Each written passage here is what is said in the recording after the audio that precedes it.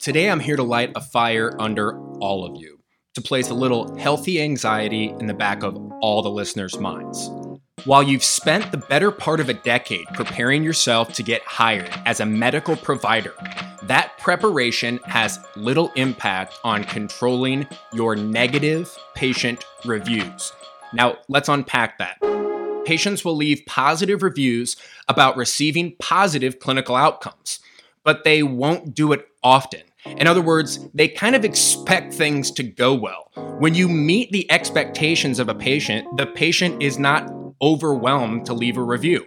Here's where things get dangerous. When a patient feels resentment due to driving to an appointment on the wrong day because they didn't get the appropriate instructions, being told off by an angry staff member who isn't engaged with your team, or by having to wait in the lobby for an hour because patients are having to fill out paperwork by hand on arrival.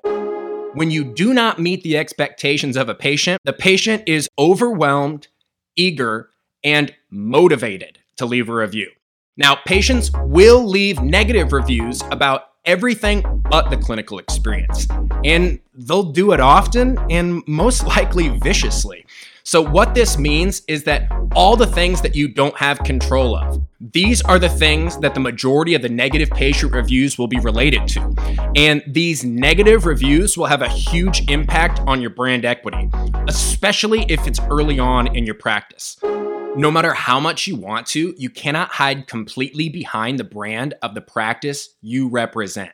Remember, patients are overwhelmed, eager, and motivated to leave negative reviews. And if you don't have a listing on the reputation management site the patient wants to leave their scathing review, they will make one. You need to own all the things that can influence your brand. That means reputation management sites, Google business accounts, social media accounts, your personal URL, even if you're not planning on getting a website right away. And while it may feel nice to check each box off the list as you acquire each of those, do not fall into a false sense of completion. You have a lot of work to do. You need to come up with a strategy to drive positive patient reviews on those reputation management sites. You need to come up with a content calendar for your social media accounts that not only supports your clinical differentiators, but also your personal differentiators. You need to make the decision if you need your own website, and to make sure that that website is designed to support your clinical differentiators, the procedures you want to do, and the patients you want to see. Make sure to subscribe, rate, and review the Physician Speak podcast on Spotify